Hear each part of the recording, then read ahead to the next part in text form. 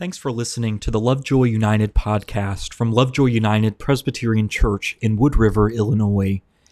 We are a welcoming community of faithful disciples committed to filling Christ's example, joyfully serving through compassion, mission, justice, and all-inclusive grace. To learn more, go to our website, lovejoyupc.org. Let's move on. Our next reading will be from the Old Testament. It's from Exodus, chapter 12. Chapter 12 and verses 1 to 14. The Lord said to Moses and Aaron in the land of Egypt, "This month shall mark for you the beginning of months. It shall be the first month of the year for you. Tell the whole congregation of Israel that on the 10th of this month, they are to take a lamb for each family, a lamb for each household. And if a household is too small for a whole lamb, it shall join its closest neighbor in obtaining one. The lamb shall be divided in proportion to the number of people who eat of it. Your lamb shall be without blemish, a year-old male. You may take it from the sheep or from the goats, and you shall keep it until the 14th day of this month. And then the whole assembled congregation of Israel shall slaughter it at twilight. They shall take some of the blood and put it on the two doorposts and the lintel of the houses in which they eat it. They shall eat the lamb that same night, and they shall eat it roasted over the fire with unleavened bread and bitter herbs. Do not eat any of it raw or boiled in water, but roasted over the fire with its head, legs, and inner organs. You shall let none of it remain until the morning. Anything that remains until the morning you shall burn. And this is how you shall eat it: your loins girded, your sandals on your feet, and your staff in your hand. And you shall eat it hurriedly. It is the Passover of the Lord. For I will pass through the land of Egypt that night, and I will strike down every firstborn in the land of Egypt, both human beings and animals. On all the gods of Egypt I will execute judgments. I am the Lord. The blood shall be a sign for you on the houses where you live, and then I shall see the blood, and I will pass over you. And no plague shall destroy you when I strike the land of Egypt. This day shall be a day of remembrance for you, and you shall celebrate it as a festival to the Lord. Throughout your generations, you shall observe it as a perpetual ordinance." This is the word of God for the people of God. Thanks be to God.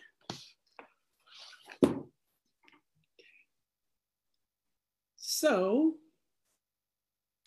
here we go.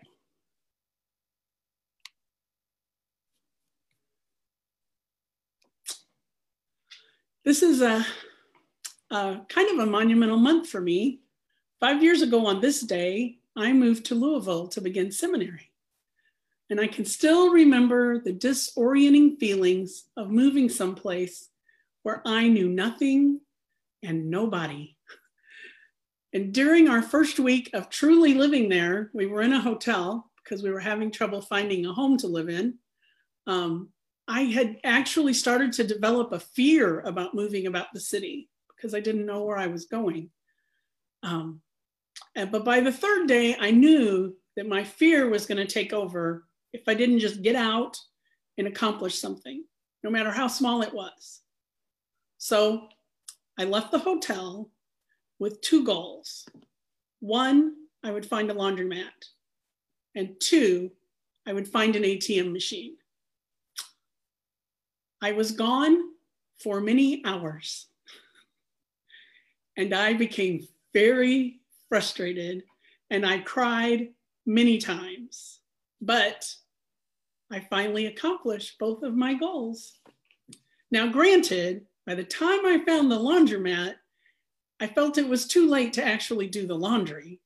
But the next day when I went out, I was able to go directly to the laundromat. Slowly, by tackling this unknown city, one task at a time, I was able to move forward and build on my successes. And the same thing happened 2 decades earlier, or maybe it was 3, when I was first learning how to get around Alton, because I'm a Granite City girl, and all I knew about Alton is there were a lot of hills here. I did not realize I needed to be better acquainted if I was going to fall in love with someone from Alton. But it didn't matter where I went or what I was looking for. I always ended up at the mall. So on one of our weekend visits here, I left my in-laws' house by myself in the car, and I was looking for the bank. Now, I knew the house and the bank were both at Upper Alton. So how hard could it be? It didn't matter which way I went. My muscle memory brought me back to the mall. I was gone for 2 hours and I never found the bank. Again, I was frustrated. There were some tears involved. I went out later. Jeff showed me where the bank was, and he made me drive back from the bank to the house so I would remember the way, exercising the muscle memory. But the important thing is that had I not done those hard to do things and tried to do some things I'd never done before, I'd never end up where I am today. So transition is hard, and we go through it a lot in this world. And we move to different homes. We live in different neighborhoods. Sometimes we move to a different state, and sometimes even different countries. And there can be new way of doing things. Sometimes it's as simple as changing to a new remote for your TV. That's very frustrating. Or maybe a new microwave where the buttons are in different places. Sometimes there are procedural changes at work or in an organization where we volunteer. There can be cultural changes and we end up practicing new rituals that don't mean so much to us and having to give up our old ones. Sometimes there's also the addition or subtraction of people from our families. And that also is a transition. The muscle memory, it always wants us to return to the previous way of doing things. Just like I kept going back to the mall, despite my best efforts not to. But using our muscle memory reduces that stress that we experience. It brings us closer to the rational and further away from the emotional. It takes more intellectual work to do new things, and it makes us tired. So many times we choose to just acclimate to the new, but we provide resistance. Like looking at a new family member, you look them up and down, you got a little reluctance to get too close. You're not sure maybe if it's a new partner someone's bringing in, how long are they really going to be in this group? How well do you need to get to know them? Sometimes we always rationalize, and we do this a lot at church. Y'all know this, that the old way was better. And this isn't the way we've always done it. And sometimes it's as simple as you're at a family gathering and you remember the mashed potatoes that Aunt Dee Dee used to make, and they were the best. And it doesn't matter who else makes the mashed potatoes and how good they really are. They're never going to be like Aunt Dee Dee's. So if we spend our time only looking back and waiting for the past to become the present, we'll end up as useless as Lot's wife. So we literally cannot begin to embrace the new until we begin to let go of the old. And grief is a fine way to start. In order to begin a transition, we must acknowledge the loss of the old way or place. And we would prefer just to get on with it, But first, a healthy goodbye is required. Now, these people of Israel in the scripture I just read, they were preparing to transition. God was readying them for their journey to the land of milk and honey and out of slavery. God gave them specific instructions for the meal of the Lamb that would come to symbolize the beginning of their journey. And I find it fascinating that part of their instruction was to wipe the blood of the said lamb onto the doorways. Besides it being a sign to God to pass over those residences, let's ponder the significance of the doorway for a moment. It is a place of not only entry, but also exit. You are outside, and then you are inside. The Israelites were in Egypt, but soon they would be out of Egypt. The doorway is a transition itself. You are in and then you are out, and you can't be both. And if you try to straddle the doorway, you are going to block everyone else from going anywhere. So the celebration of this Passover continues to this day in the Jewish tradition, as God had said in the scripture we read, that they would continue to celebrate this for generations to come, and they have. It's proof in their tradition that they have not forgotten their liberating God, the God who liberated them from slavery. And God sent them on this journey. And likewise, as Christians, we celebrate communion, as we will today, with traditions that are rooted in the Passover to remind us of Christ's ability to bring substance to the journey, for the journey. So I'm thinking of this in relation to this worldwide pandemic that we're in right now.